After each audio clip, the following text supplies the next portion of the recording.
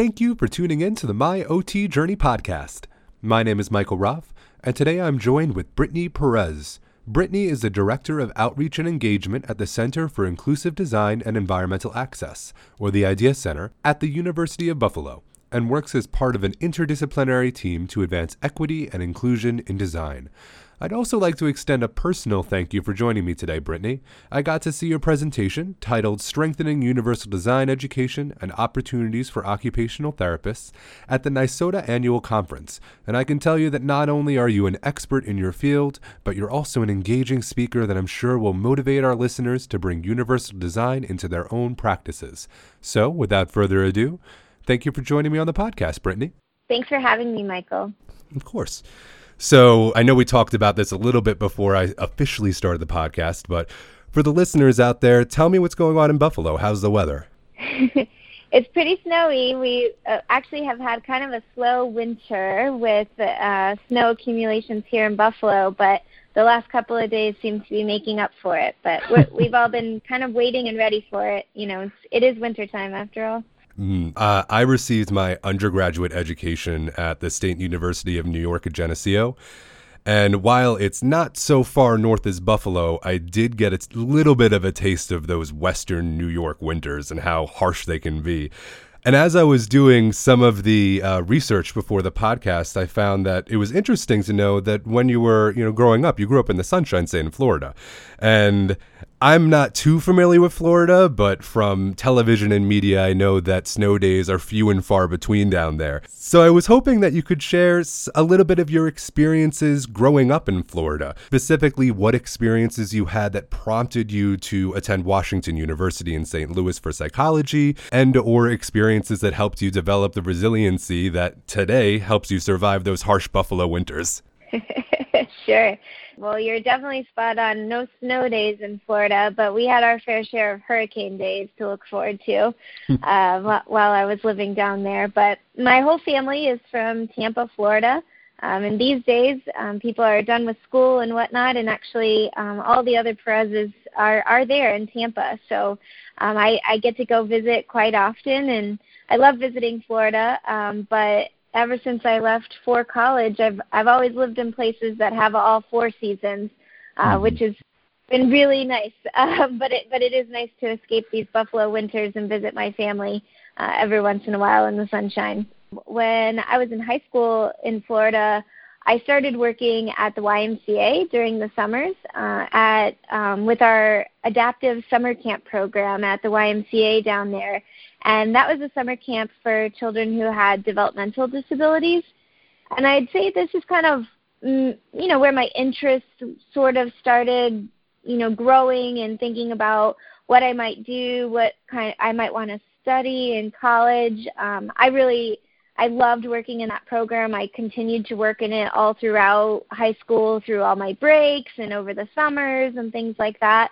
And while I was working there, I got exposed. The children would be pulled out of camp sometimes to go to physical or occupational or speech therapy.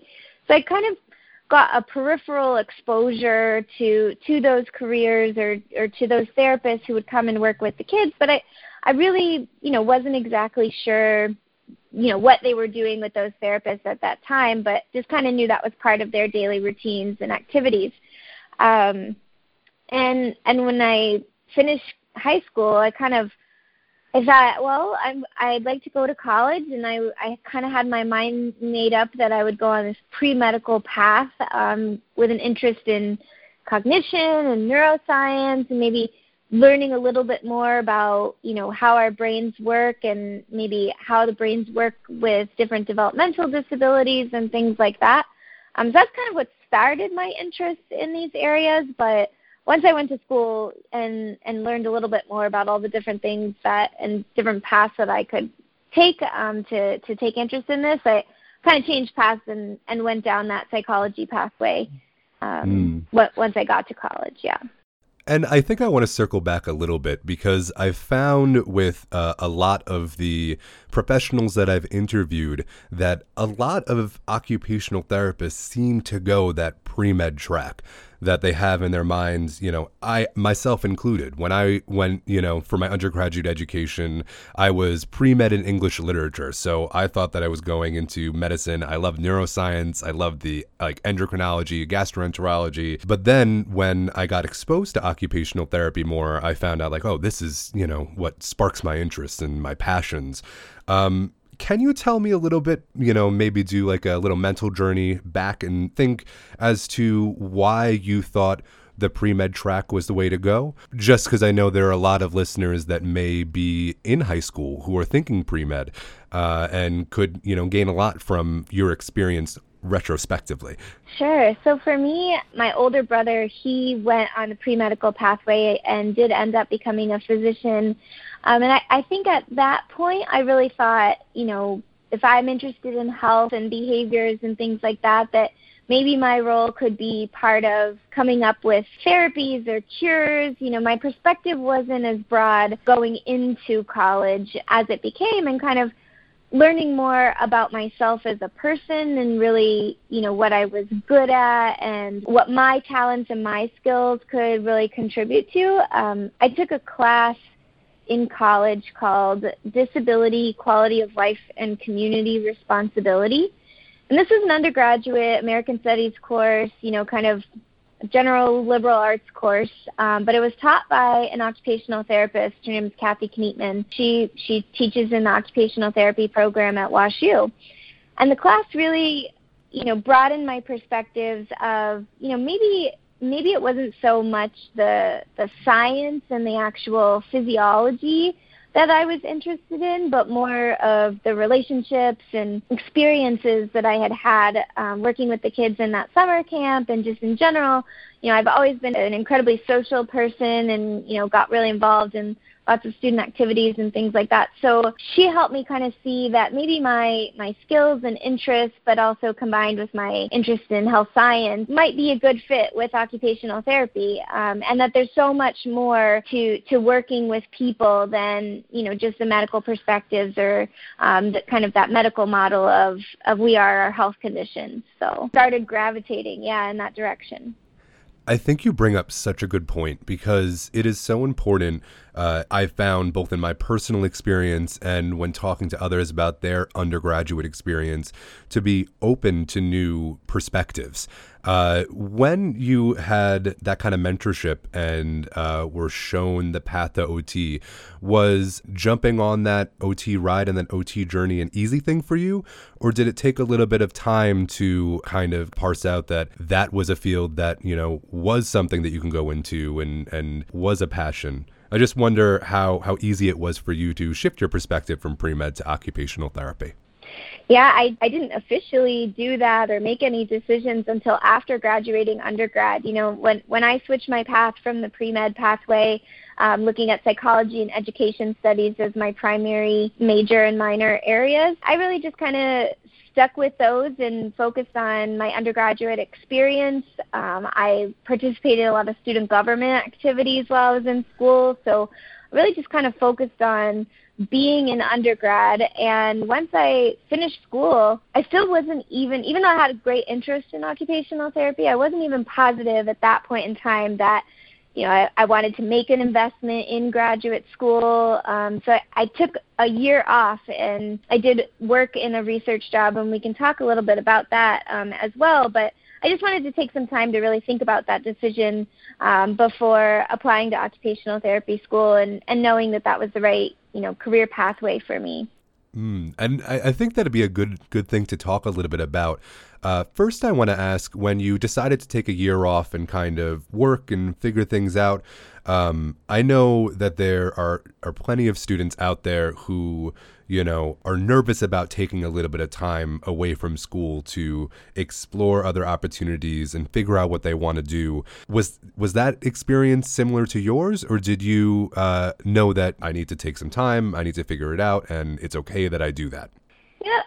maybe reflecting on it at the time, I was probably a little bit more nervous about it, because graduating, I knew I needed to then find a job if I wasn't going to immediately enroll in the next chapter of school. So maybe I was a little nervous at that time about it, but I really think it's a wise decision if you have the ability to do so, because any time that you can spend on personal reflection or maybe getting a little bit of exposure to different work industries or work environments can give you some insight, especially if, the next step is a major financial investment, can give you some insight on how you can best make that investment in yourself moving forward. And so, I worked a research job during that year, and I fell in love with the research process and, was good at it. And I enjoyed meeting the people who would come and participate in our research program.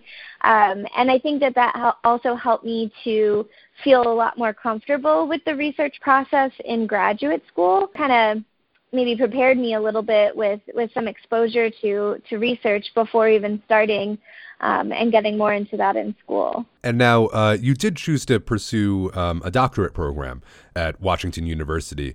I'm wondering whether or not your research experience kind of pushed you to pursue a clinical doctorate over just, a master's in occupational therapy. A little bit. I think it's a little bit of both the things we're talking about. So, enrolling in the program, I still wasn't incredibly clear about what my OT path or career was going to look like. And my understanding at that point in time was that the clinical doctorate degree would give me a little bit of extra time to sort of develop an area of interest or an area of expertise. And, we were afforded some opportunities to specialize or do a little bit more intensive research program while we were in school and have some smaller, more seminar-based classes that I really thought I would value in the program. So I went in that direction because I still wasn't totally clear about what I wanted to do with occupational therapy. Maybe if I were in the position where I knew I wanted to be a clinician in a specific setting with a specific population, the master's program would have been a great fit for me. And so you take this big leap to receive a clinical doctorate. You apply to school. I'm assuming that you applied once and got in, or did you have to make multiple applications? I made multiple applications to different schools, but I did apply after a year of working in the research program. So you take this big leap, relatively quick. It's as far as, just a gap year goes. And then you get into your first, round of coursework, your first semester of coursework. How did the actual doctoral program meet, exceed, or kind of change your expectations? So to start the program, actually, we took exactly the same classes, and we were in exactly the same program as the master's students in the master's program. And that was pretty much the same for the first 2 years of the program.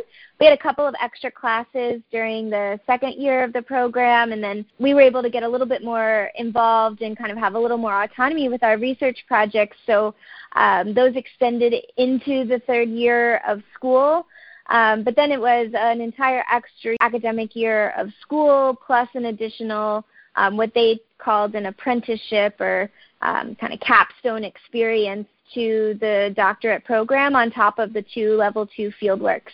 So it didn't start, kind of going on a diverted path until after that second year of school. We had the clinical education pretty much the same as master's students throughout the first part of the program, and then we were able to do a little bit more research and kind of focus on teaching, and we had to focus on grant writing and developing our research skills in that third year. So then your first couple of courses must have been, a lot of people attending the lectures, right? Like the class sizes. It was a joint master's and doctoral program, or was it still pretty small? It was larger. So I want to say that our class sizes were between 75 and 80 people for the first 2 years. And then, yes, our doctoral class size the third year was just under 20 people, I believe. You said earlier that you were a very social person. Do you think having such a large class size was beneficial to you when you first started at the program? I think there's pros and cons in an occupational therapy program to have large class sizes. So to me, having more people in your program, it means a lot more people to learn from their life experiences and why they got into occupational therapy and what their stories are. But certainly occupational therapy is a really hands-on, profession where you're learning a lot of skills that require one-on-one attention to learn them, and that can get a little bit crowded when you have a large program and need to break into small groups to learn and different things like that. But overall, I really enjoyed having a bit larger of a program and learning from a lot of people. And you continued when you were in your doctoral program to be part of the student government, right? I did. During graduate school, somehow still found a way to get involved in student activities. I laugh because probably if anyone from undergraduate school ever hears this, they would just roll their eyes and say, "Of course you did." I think it's important, if you want to have a say or contribute to the way things work in a program and things like that, you have to be willing to give your time and commitment to helping the program improve itself and, create services and things like that for your peers. So, that's how I felt like I could give of my time and make contributions to the program in that way. And I also got involved with the Assembly of Student Delegates with the AOTA, or the American Occupational Therapy Association, which is our professional organization. And I thought that was kind of an interesting way to learn a little bit more about what it might mean to be an occupational therapist after you're out of your graduate program, and learning about what's the value of being a part of the AOTA. It's obviously much more affordable to be a member as a student, and then to learn, what's the value of that membership moving forward. That was a nice way to learn that, so that I could understand if I wanted to do that as a professional. And I definitely want to circle back to that later in the podcast, but focusing specifically on maybe the needs of students who are in OT school now and are interested in being part of their student government or ASD rep, but are nervous about the time commitment and whether or not they can handle it. What pieces of advice would you give to students like that to maybe manage their time or make it work? Ooh, time management in school, I think, is a challenge, for most people. And, I think that one thing we have to remember, we're learning about occupational therapy, we're learning about creating balance, and part of what we're learning is teaching other people to have, work-life balance, or think about their health and quality of life in regards to how we work with clients. And sometimes I think we lose sight of that in our own lives, and in the way that, academic programs are fairly rigorous. They require a lot of studying and hard work to get through. But I think that we have to remember that, becoming an occupational therapist isn't just about, what you learn in the books. It's about the relationships you build, about learning about yourself as a therapist, the idea of therapeutic use of self. I mean, I can't emphasize enough the importance of becoming very comfortable with who you are as a clinician and as a therapist while you're in school, because that will serve you so much on field works and in your following career searches. But all of those other experiences that you might have, whether they are field work or volunteer-based or activities within the school program, all of what you learn being a part of those experiences are going to be helpful moving forward. Think about everything you might do related to a student government or ASD delegate. Those kinds of roles are really similar kinds of roles if you went and worked in a community organization or a not-for-profit organization related to program development, grant writing, budget allocations. Those are really important skills to have an understanding of and get some experience with, and doing so in a fun way as part of your program, I think, is a really great way to get those experiences. Yeah, I think you bring up a great point because, we look at our AOTA mission and slogan that our goal is to help people live their lives to the fullest. And I think it's really important for students to recognize that if joining these organizations and being part of the school government and learning about, how to work within a nonprofit system with a team is important to you and makes your life full, then you should do it, because that's what we're eventually going to teach our clients to do. I know that it can be challenging. I, for one, am definitely guilty of the 15-hour school days where I'm just head in the books and kind of lose myself and, have to check back in and make sure that I'm doing that self-care that's so important. But we really should focus in our programs to live a full life in addition to learning about OT, because, that's what we're going to be working with people in the future to do. Yeah. And Michael, I'm sure you can speak to this too, but I to this day remind myself, if I don't make time for exercise and sleep and doing some of the things that I like to do, if all I do is work, I'm eventually going to feel that burnout. I'm going to get tired, and I'm not going to be able to perform my best, which means, maybe I'm not doing work at my best, quality of work that I could be doing, or would my clients suffer if, I'm not being the best clinician that I can be? And all those other pieces of life are really important to make sure that we maintain health and the energy and motivation to continue to do the things that we're participating in too. And that should go for students as well. That's something that it seems like every interview that I do gets brought up, is that, burnout is such a significant problem in our field.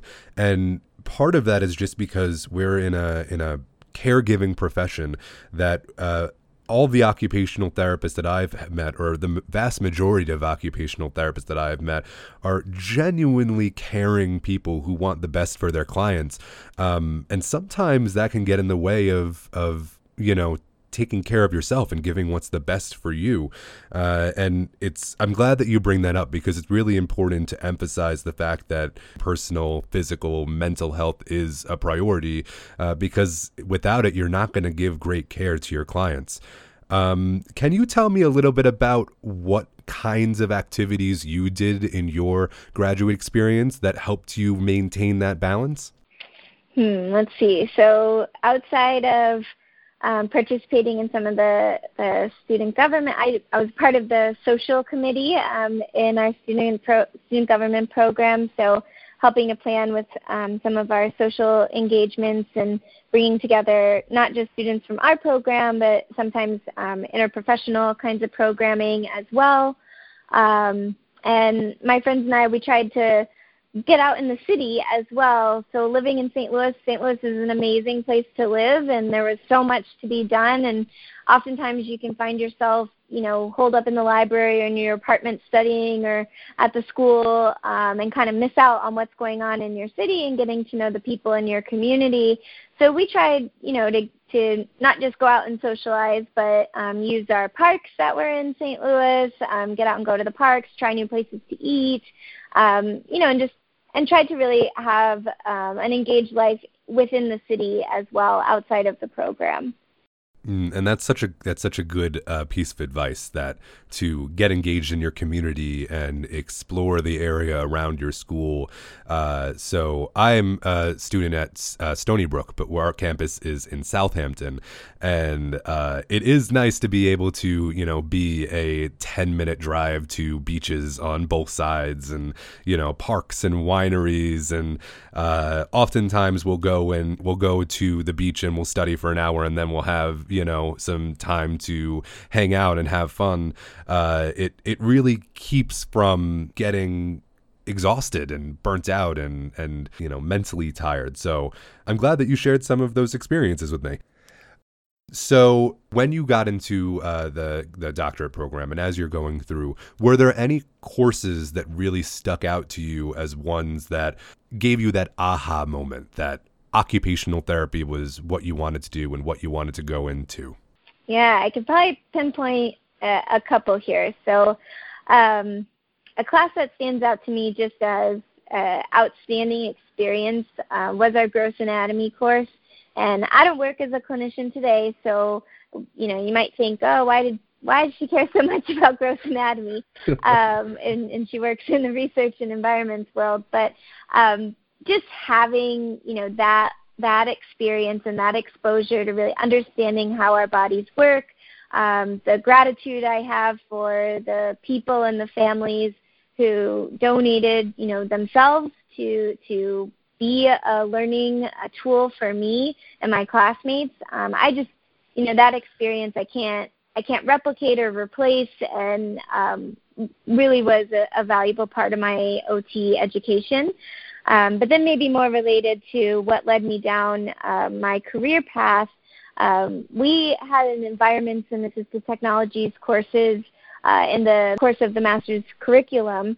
That's kind of where I got my first exposure to this concept of universal design. We had a guest lecturer for the environments class who sort of gave that 45-minute introduction to this topic that I thought, wow, this is really an opportunity to apply how we think as occupational therapists, but on a little bit more of a macro scale, thinking about product design, thinking about the design of our communities, the buildings that we spend time in, and things like that. Whereas I think a lot of our environments talk sometimes stops after we talk about the home environment. But this was really interesting to me to think about, what about when you leave the front door to your house? What can we do as occupational therapists to apply our lens of task analysis and environmental analysis and really understand how people get around in their communities. So those courses stand out to me and kind of are what drew me towards this concept of inclusive design and community participation. And I did have the opportunity to be a part of a research lab at WashU that was called the Disability and Community Participation Research Office. My research mentor was Dr. David Gray and Jessica Dashner, who's still there at the program. And their research was, really focused on what people are doing in their lives that involve, social opportunities, recreation, are getting to and from healthcare appointments, or thinking about what we do in our employment. And I was really interested and fascinated by this idea that OTs could play a role sort of at that community scale. So those things stand out to me as experiences during school that kind of led me in the path to learn how might I be able to do this as a professional. One course that stands out from that third year, we had the opportunity to have a seminar course with Dr. Carolyn Baum, who was the program director at the time when I was in the program. And for the entire year, so at one class each semester, we developed occupational therapy practice models for our own specific populations of interest and kind of clinical areas of interest. And we were able to learn directly from Dr. Baum and have her give us feedback on our practice models and the lens from which we were, conducting our research and thinking about being occupational therapists. And that was just a really special opportunity while I was in school that made me think a little bit differently about what my path might look like if I wasn't to go the traditional clinical route. And I can hear your enthusiasm through those stories, and it's enthusiasm that I definitely share. I think that it's inspiring to hear occupational therapists that look at occupational therapy not just in the clinic or in the hospital or in the school, but as a profession that is working towards helping people live the highest quality and most full life that they can. And sometimes that means working with the community and working with designers to make sure that individuals have access to all of those occupations that they know and love. We at Stony Brook do have a, kind of a little quick and dirty universal design course. It's a little bit more focused on the practical application of universal design, either through functional capacity evaluations or using anthropometric measurements or how to adapt different devices for children. But in our discussions with our classmates, I know a couple of my classmates have a difficult time wrapping their head around universal design as a within OT's scope of practice and not the domain of architects or engineers or social workers. What kind of insight can you give those kind of people who are just confused as to how occupational therapists fit into that role, and maybe fit into that role better or differently than other professions that can work in similar areas? Wow, this is one of probably the most frequent questions that I get from occupational therapy students or even OTs who are just kind of looking to see, like, what can my role be in this field? And to me, the opportunities are endless. And I think first it's thinking about the language that we use. So universal design is a concept that started to become popular and used more often in the 1980s with Ron Mace and even the director at the Idea Center, Ed Steinfeld, and their contemporaries who were really pioneers in accessibility research and thinking really, really progressively about the fact that we can't just make minimum standards. It can't just be about, the rules tell us to be more inclusive. We have to be better than that. We really need to strive for a design process and a way of design thinking that serves more people, that serves everybody, and is considerate of the diverse spectrum of different abilities and cognition and sensory abilities really across the board. And so the way that they started thinking about universal design, I do think, at the beginning, the terms used and the principles and things like that really spoke to the design professions. But I think as time went on and as research continued in this field, universal design today and how the Idea Center defines it is that it's really process-based, and that it's this process that can enable and empower diverse populations by improving human performance, health and wellness, and social participation. And so when I think of universal design like that, as an occupational therapist, I'm hard-pressed not to say that, isn't that exactly what we do? Our call to action as occupational therapists is pretty much in line or aligned with what universal design is. And we can think about applying universal design, and what we have now is 8 goals of universal design that are all grounded in different bodies of literature. I'm so excited to hear about your class that talks about anthropometry, and these are all areas that are so important to think about when we're thinking about universal design. And we can really apply these fields of science and these areas of thinking to much more than just physical design of the environment. We can apply this to product design. We can apply this to service design. And I think that usually resonates a lot when I give lectures about universal design or trainings. When we use this lens, when we think more inclusively, we can really improve the way that we deliver client service. So a lot of people think, well, I work as a clinician. I don't work in an environments field or in a field where I can do this, but I really think that there's opportunity to use the lens of inclusive design, throughout the spectrum of practice for occupational therapists, and a lot of opportunity to also leverage what we know as occupational therapists to contribute to design fields, design professions, urban planning fields, engineering fields, and really work with those professionals who may also be working towards the very same goals, just maybe using a different lexicon. So for me, sometimes it is a little bit about the language that we use and perhaps the lens in which we think we can apply universal design theory in practice. And I think that's so important to state, because it's easy for occupational therapists or even, occupational therapy students like myself to forget that the perspective that we take as occupational therapists is shifted based on the education that we got. We think about things like, PEO models or MoHo or those kinds of frames of reference and models of practice so often that they become ingrained into the way that we view the world.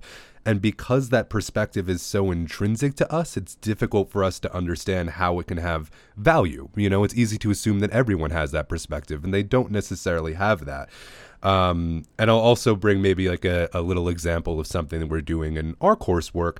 But our courses is definitely focused on ways that we can impact our clients directly. So one of the projects that our Universal Design lab instructor, Chris Murata, is having us do is develop a tool or a occupation-based object that's been modified to fit somebody who has a acute or chronic injury that causes a disability. So, for example, I'm making, because I'm an avid gardener, a grow table with a adjustable grow light. But the table I'm modifying for an individual with a spinal cord injury. So I have a design for a bar table that's 4 feet high so they don't have to bend to interact with any of the plants. A adjustable light fixture on pulleys that they can pull down rather than lifting, so they can start their seeds indoors. And I think the project itself is really, as a student, giving me the opportunity to look and say, hey, I want my clients to be able to engage in occupations that they love, but they might not have $1,200 to spend on an indoor grow table that's modified for their injury, but I know I can make a 2x4 table for $25, and I can buy a light fixture and PVC and make it for $30. So they can engage in their occupations for, $50 to $75 rather than, $1,000, $2,000, $3,000. And that's something that I don't think I'd be able to do if I didn't have the occupational therapy education that I'm gaining. Wow. I mean, what an incredible project. First of all, that sounds amazing. And a few things really stand out to me related to universal design. So in the 8 goals of universal design, the 8th one is cultural or contextual appropriateness. And you hit the nail on the head saying, we want to create environments and products and activities where a broad spectrum of people can participate. And we need to use resources that are appropriate and available and accessible for people to be able to do that. There can't be a barrier to access related to cost and things like that. A lot of times universal design gets criticized as being very expensive to have and be a part of or to implement. And I think that you have just illustrated so beautifully an example of, no, absolutely not. We can think of sensible solutions that, your project may have a client with a spinal cord injury at the core focus of the project, but I can, name a handful of other populations who would really benefit from both the adjustable or the higher table and the adjustable light. Maybe someone who has difficulty bending or kneeling all the way to the ground to do gardening in the ground, or someone who would have limitations with reach range or the inability to, turn on a light that was way above their heads or things like that. That really embodies this idea of universal design. And one of the goals of universal design is personalization. So that's where that idea of accessibility comes in, or making a specific modification to personalize it to meet the needs of a specific person. But if we can design environments and products like you're doing that would really meet a broad spectrum of people's needs, we might be able to minimize a little bit of that need for modification or personalization. And if there is that need, it'd be really easy to do for that person when we use that lens. So kudos. That's amazing. Thank you. And it's definitely fun to do because it's something that, I can have and I can use it. And, it has definitely changed my perspective to the kind of things that occupational therapists can do. I was wondering maybe, so I gave an example from, just coursework that I did. Could you give maybe a couple of examples from the Universal Design fieldworks that you were a part of, where you saw, OT in action or Universal Design in action? Sure. So when I went to CATIA for short, that's the center at Georgia Tech, like I mentioned, I'd taken a course and kind of been exposed to universal design as a concept, but not really knowing a lot about what I could do as an OT in that field. And what was striking about this center in our fieldwork database was that Georgia Tech does not have an occupational therapy program at their school. CATIA is a collaboration between, I believe, industrial design and engineering programs and architecture. And what they had learned, what the director had learned, is that it's valuable to include occupational therapists in this work because of our skill sets of assessing the environment and task analysis and working with people and understanding how they interact with the environments around them. And so they employed occupational therapists on their research team, which was how I was able to kind of connect with them as a group. And when I went down there was a couple of really interesting things happening. So one, there was a course where the students in industrial engineering, I believe it was, they were tasked with going with the occupational therapist into a person's home for the home visit that the OT was doing, a home assessment. And the OT conducted a home assessment as an OT would, and the engineering students were really listening and trying to really hone in on what were the needs and goals of the people living in these homes, with the task or the assignment to develop and design a product that might enable them to do some of these tasks more easily. And then in their course, they'd work on the product design and development, and the occupational therapist would come in and do consultations with the students and check in with the designs, but also communicate with the clients who are also able to get some exposure to what these different products were and give feedback. So it's kind of that human-centered design approach as well.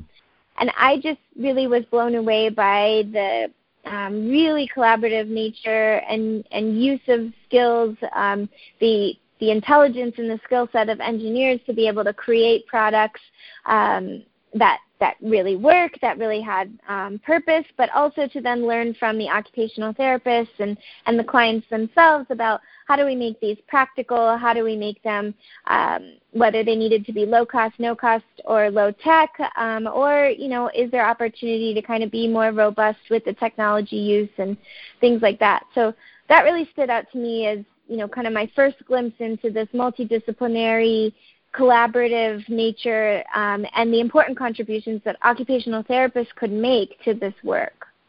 And I think that's such a good example to use because what you're demonstrating is that, you say these engineering students, they have an incredible skill set and that's valuable in its own right and can do incredible things, but occupational therapists can still add value to that skill set and offer them a perspective on disability that they might not have had otherwise.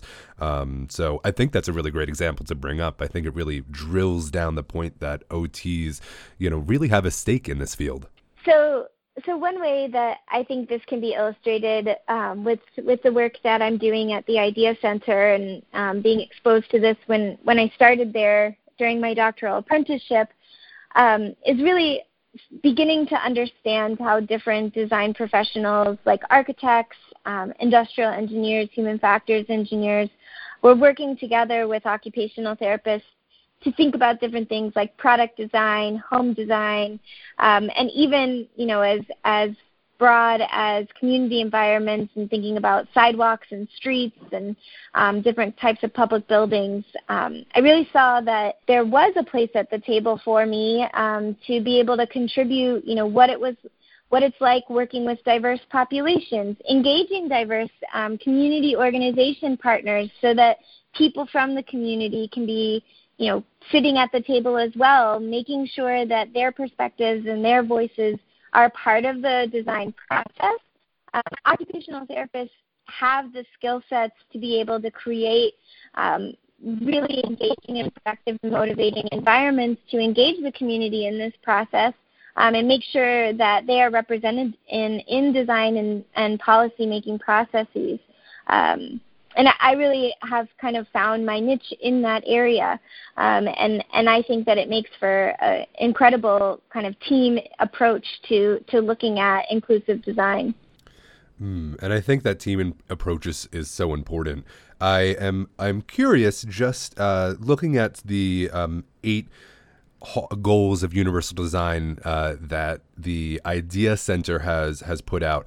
Were you a part in that construction of those goals? So those 8 goals were developed by Jordana Maisel and Ed Steinfeld in about 2012. So it was a little before I came to the Idea Center. But really where they were headed with those concepts was thinking about the evolution of research in the field of universal design, kind of going back to what we were talking about before with the lexicon and language, realizing that there's a lot more people than just the design professions who are looking at these concepts and have expertise and research behind this work that we should be looking to. Not one single person is an expert in all of these different areas. When we look at those 8 goals that complement the definition of universal design, they are all grounded in different areas of literature. So with body fit, it's looking at anthropometry. With comfort, it's looking at things like ergonomics or biomechanics. And we could go on and on down through the 8 goals, but that was really the purpose of kind of hashing out those various areas that we should consider when we're thinking about universal design and thinking about it as goal-oriented. So it's an ongoing process. I can't name a perfectly designed product or a perfectly designed building that works for 100% of the population. There's always going to be a need for modification or maybe adaptation for specific needs. But we can certainly continue to learn and try and, keep improving. And I think that's one of the biggest differences of how the field of universal design has evolved over time. And it's really process and goal-oriented.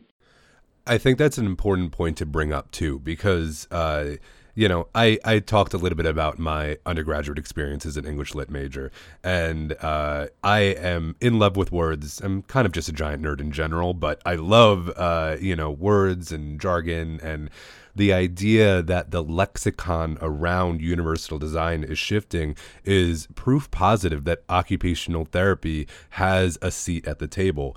We just learned about Ronald Mace's universal design features, and the language that Ronald Mace uses is like tolerance of error, low physical effort, size and space appropriate for use, which when compared with the Idea Center's universal design goals made in 2012, they use words like body fit, comfort, awareness, understanding, wellness, social integration, personalization, and cultural appropriateness. That's all language that, in my mind, feels more interdisciplinary. It feels more couched in process and holistic perspective. And I really think OT is a profession that is so firmly based in looking at things holistically and looking at the whole process that they definitely have a seat in the universal design table. To kind of transition a little bit, I'm wondering, when we're speaking of advancements, this just kind of popped into my head, how has advancements in technology changed the field of universal design?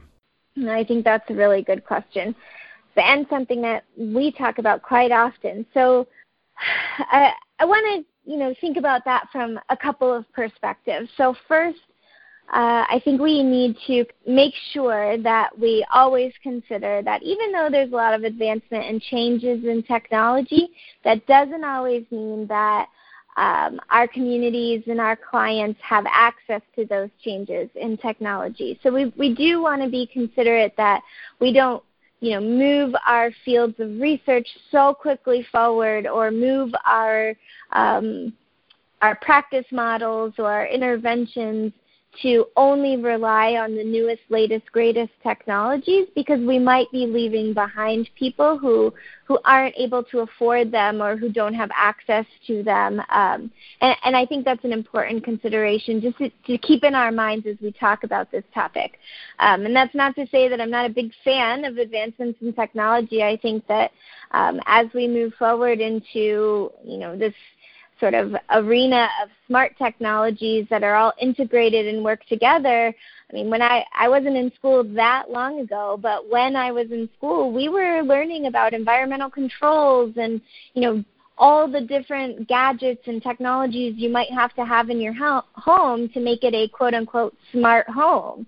And today, some of those very expensive, what were referred to as assistive technologies for people with disabilities, are integrated into everyday devices that are available, to a broad population of people. And that's incredible. I think that is opening up, ways in which people can use technology to stay more independent in their homes or, have more independence in their schedules by setting reminders or using technology for, different kinds of support systems that they might need in their daily lives. I mean, I find myself using these features, that are just available to me on smartphone technology or smart home technology, and people see the real benefits. And really, this is a really nice example of universal design. So I'm thinking about technologies that, when they were originally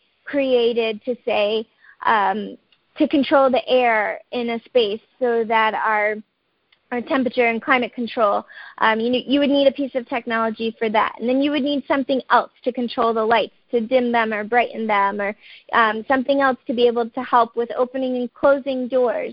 The fact that, we see people using smart home technology and doing this for their convenience, and because it's kind of cool to be able to do some of these things in your home, and not even considering the fact that this level of engagement with technology can really enable people to live more independently without as many supports in their home.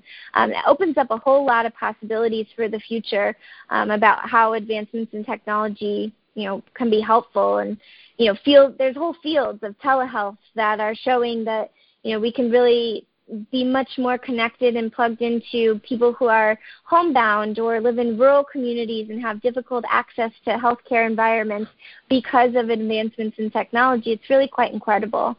And I think that brings up a great point that, is definitely timely for me. For our labs, we went through all the accessibility features that are now being designed in, MacBooks and with Windows, that Windows has a whole ease of access settings that you can adjust your computer so that you can have sticky keys or to work with a switch or to move your mouse with a keyboard, to have an on-screen keyboard that you can use with touchscreen. Like, there's so many amazing accessibility features that are being built into technology, just as part of the technology, not as an additional add-on or hardware, that it definitely is exciting. And it really shows that these big name companies like Apple and Microsoft are looking at universal design and inclusive design as part of their business model and not just a sub company. Smart business practice, right? I mean, when we think about, increasing access for people to use your product, I mean, I think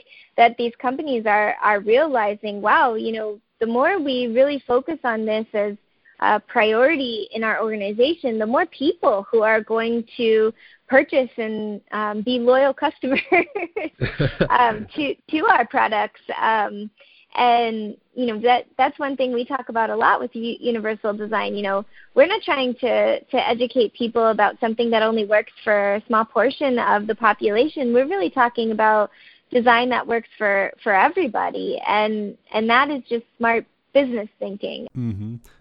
And I think just to bring it back to something that I was thinking about in our class, and for anybody who's a clinician out there working to kind of bring it into practice, to just think about, the time before iPads, when there were, a bunch of different devices for, language and for text to speak. And, it depended on whether or not the family could afford it, and high tech options and low tech options. And now the idea that you can give a child an iPad, which their friends are using too, which isn't something that is going to, stick them out from the crowd, which people in their community and kids and their peers are going to think, this is a cool piece of technology. This is something I can relate to, is is, in my mind, such a difference. It must make such a difference in these child's lives to be able to interact with technology that their peers are interacting with and other children are interacting with, and give them, more of that socialization that we know is so important for their development.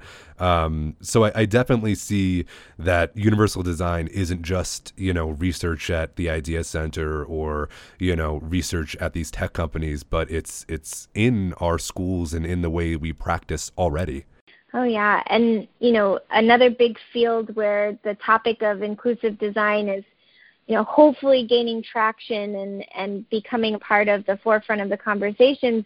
We're moving into an age of technology in transportation where we're thinking about autonomous vehicles.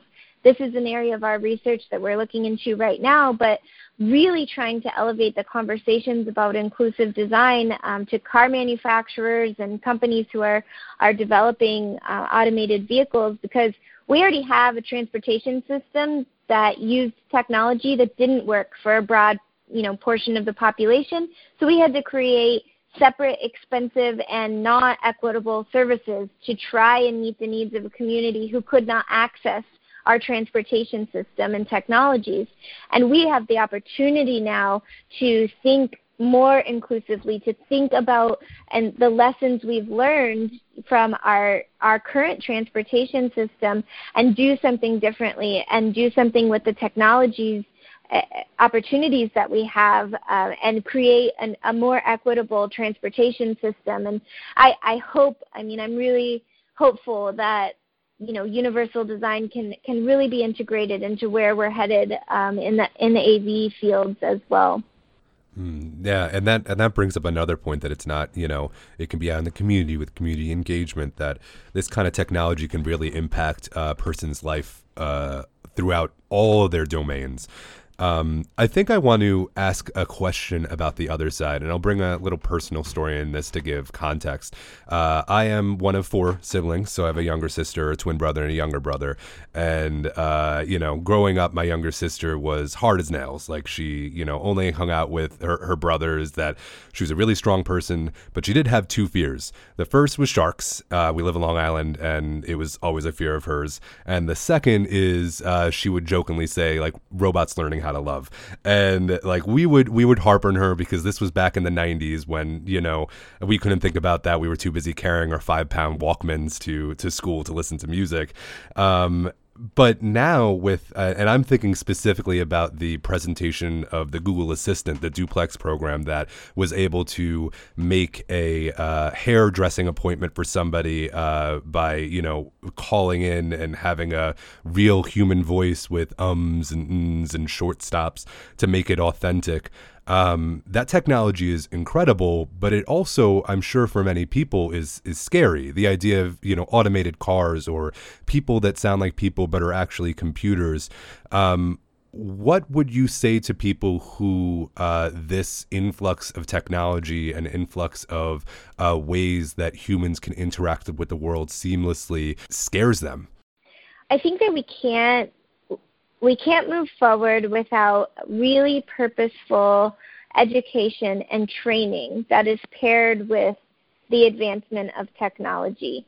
And, even using more simple examples. So we think about technology in the home, say automated sinks or water dispensers or things like that are touted as universal design products that make it easier to use the faucet, because all you have to do is wave your hand or touch the faucet to use it.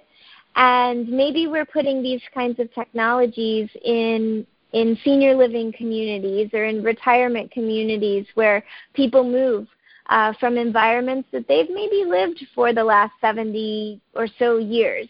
And this technology might be new for them.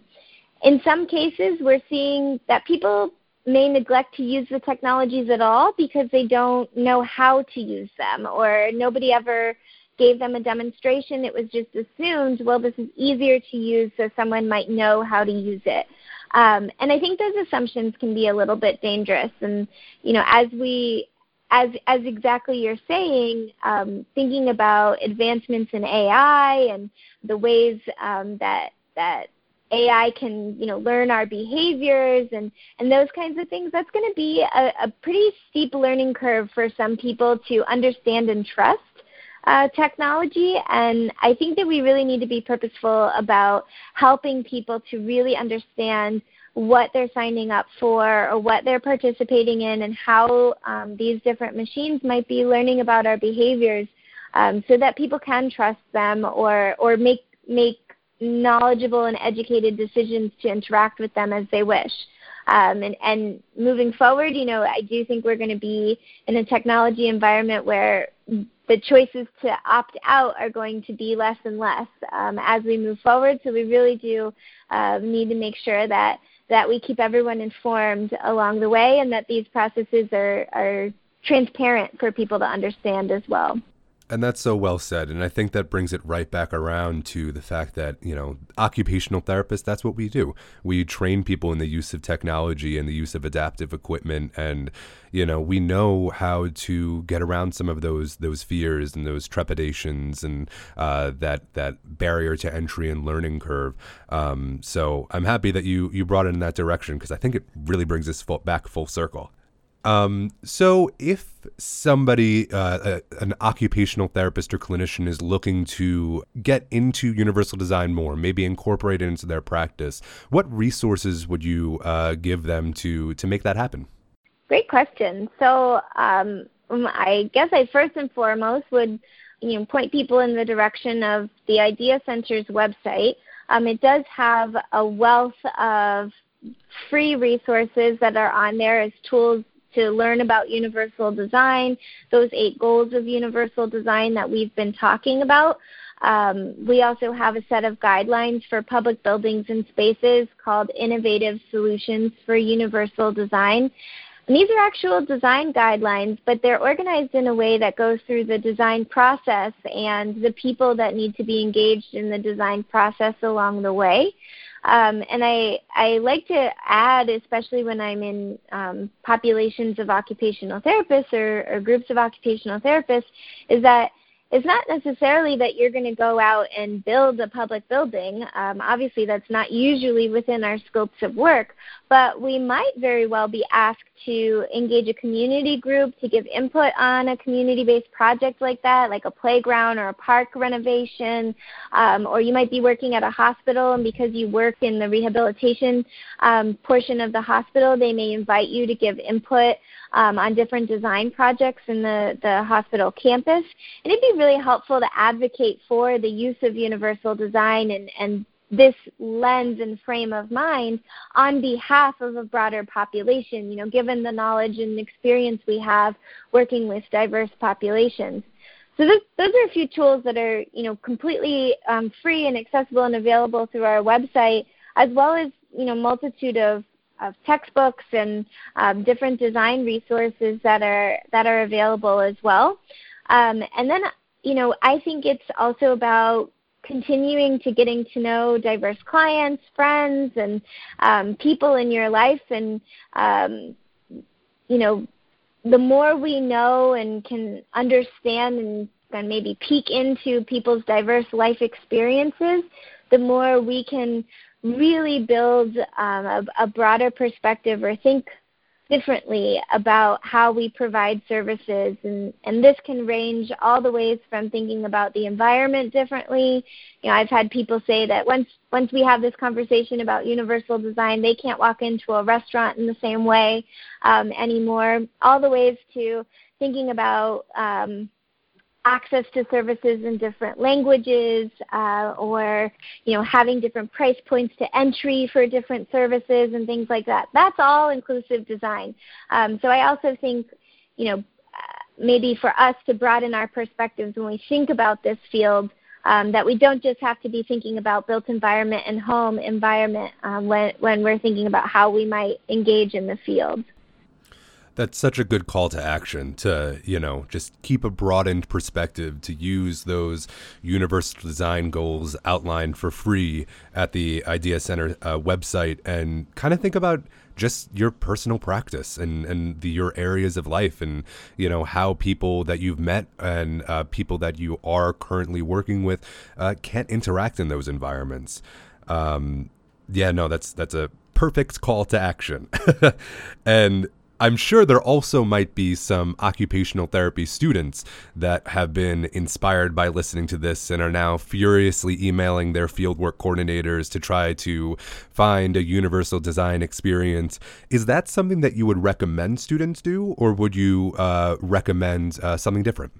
When thinking about learning opportunities for universal design for OT students, I think that there's a couple of options, and I have a few perspectives on it. So I really encourage, if this is an area of interest at the level 1 sort of level of exposure, where it might be across the course of a semester for a few hours a week each week, or a concentrated week-long experience, to get exposed to unique, different clinical settings or settings that are focused on universal design.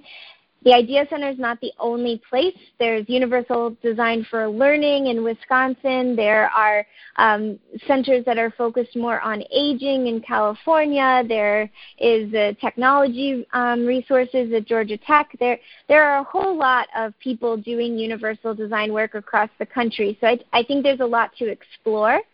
All that said, there is nothing that can replace your 3-month-long clinical fieldwork experiences after you graduate.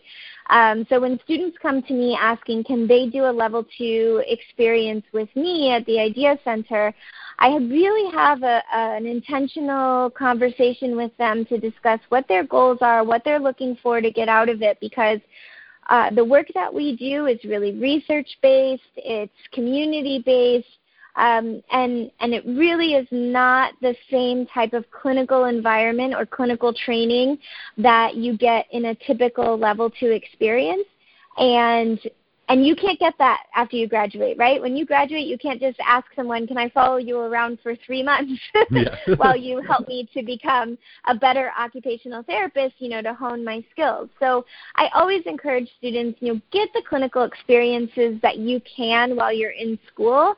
You can always, engage in the research process with your professors in your program. You can always, reach out to different research centers across the nation to kind of learn more about their work and how you might get involved. And I also, I think this goes for any of your community-based classes and volunteer experiences that you're required to do for community-based courses. Working with non-for-profit organizations and bringing in universal design as a learning experience for those organizations, or creating tools for them, that's another way to really engage in this field and kind of get a feel for what would it be like to be doing this type of work in a community setting, to then be able to leverage your skills as an OT afterwards and explore opportunities to work in these settings. On that note, maybe I'll just add, because I get the question a lot, is, how would I get a job in this area? And, outside of academia or research-based worlds, I really think that it's more about looking for jobs that are doing the work, but those jobs might not necessarily be posted for occupational therapists, because other community organizations or other design firms and things like that, they may not know that an occupational therapist is equipped with the skill set that they're looking for to be design research expert, or to be a community engagement specialist, or to be a program manager. But I think occupational therapists can make an extremely strong case that we have the skill set to do all 3 of those jobs, but none of them may be posted as we're looking for an occupational therapist. So I do really think it's about leveraging our skill set and knowing how to communicate and articulate our skill sets in looking for those different types of jobs, if that's what your interests are. Brittany, that's such a good piece of advice for students to, really look at what skills they're learning and leverage those for positions that occupational therapists may not be traditionally in, but are definitely a good fit for the profession. And I just want to thank you for staying so long on the podcast. I know we said an hour and we're a little bit over, but I definitely appreciate you sharing your experiences with us and all of the advice that you gave about universal design. I think there's a lot of value that's here for students and practitioners alike. Well, thank you so much for having me. I always enjoy talking about it, and I enjoy talking with occupational therapists and occupational therapy students on the topic, and I'd be happy to field any questions. My contact information is on the Idea Center's website. I'm happy for follow-up conversations if people are interested. Awesome. Thank you so much. Thank you.